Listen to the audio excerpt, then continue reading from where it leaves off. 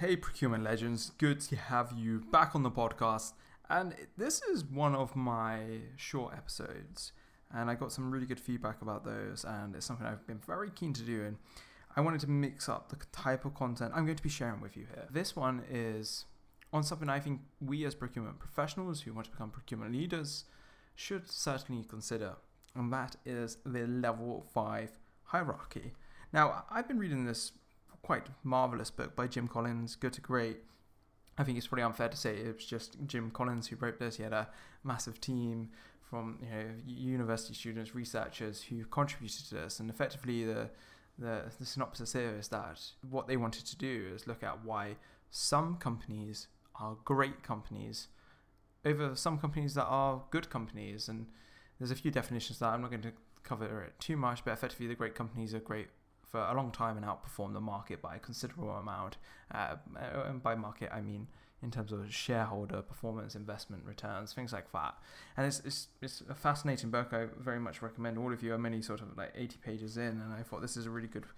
I've just been reading it and been thinking some of this is so relevant to the discussions that people have in this space around procurement. And I just want to talk about the level 5 hierarchy, and I kind of just talk you through each of the 5 levels. So level 1 is a highly capable individual, and this is something funny enough, and I might share a few anecdotes here and keep it short at the same time. When I first got into procurement, and I've discussed this on some of the podcast conversations that I've had already, this is what I thought a good person in this space was, and I'll read what it is. So a highly capable individual is someone who makes productive contributions through talent, knowledge, skills, and good work habits.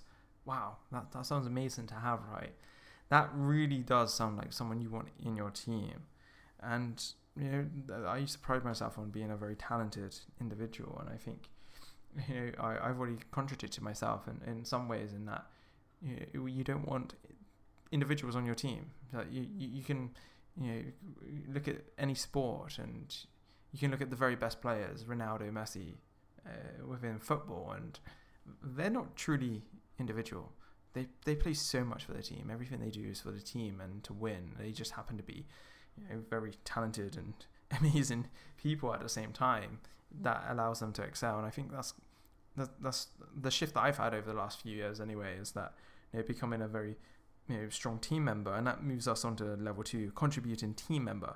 So this is someone who contributes individual capabilities, so think of the level 1 we just discussed, and that's to the achievement of the group objective, and works effectively with others in a group setting. And I just kind of covered that in that's what the Messis, Ronaldos do as a bare minimum. They're always there bringing those talents to the forefront. And I think the best procurement people that I've been working with, they don't look at themselves egotistically. They don't put their own agendas first. They very much work towards the business's end goals, the team's end goals.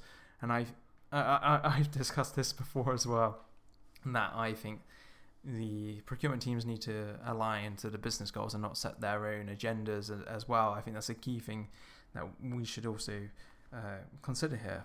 I don't know about you, and I hope you are finding this interesting. We move on to level 3 as a competent manager. So that's someone who organizes people and resources towards the effective and efficient pursuit of predetermined objectives. Kind of just ties into what I was saying about working towards those business objectives, not doing something on their own. There's something that the business wants, the organization wants to achieve, and level 3 hierarchy dictates or stipulates that the people who are considered at that level are going to be able to organize their teams, or pull people together, or use good tools and processes and things like that to enable all of that to happen. Now, level 4, we move on to an effective leader, and I think this will be something that so many of us will strive for. I hope many of you on this podcast listening right now will strive towards this at some point. And this is someone who catalyzes commitment to and vigorous pursuit of a clear and compelling vision, stimulating higher performance standards. You can see the correlation between 3 and 4. 3, you're enabling the vision by working towards it. 4, you're setting the vision. Exciting stuff. But here we go, the magic. Level 5 executive. These are the top CEOs, right? And I think it's often something to consider.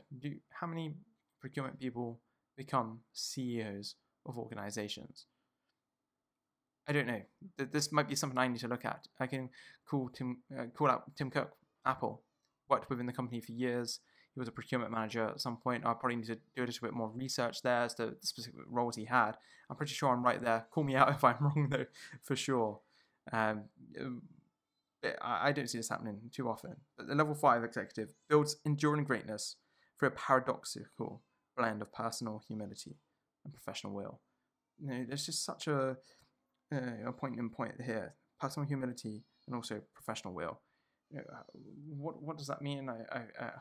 We could probably talk all day on that. Maybe we'll talk about that in a little bit more detail. But I think the whole humility point, using your team, is never I. It's always we. We achieved this. We did this. We are going to do this.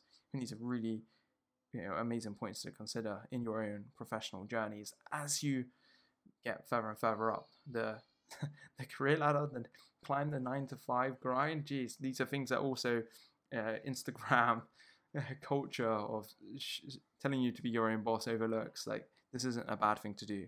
I hope you got some value out of these 5 hierarchies. I certainly have. I'm happy to go into these in a lot more detail on an episode or talk some of this with you. And I'll see you very soon on the next one.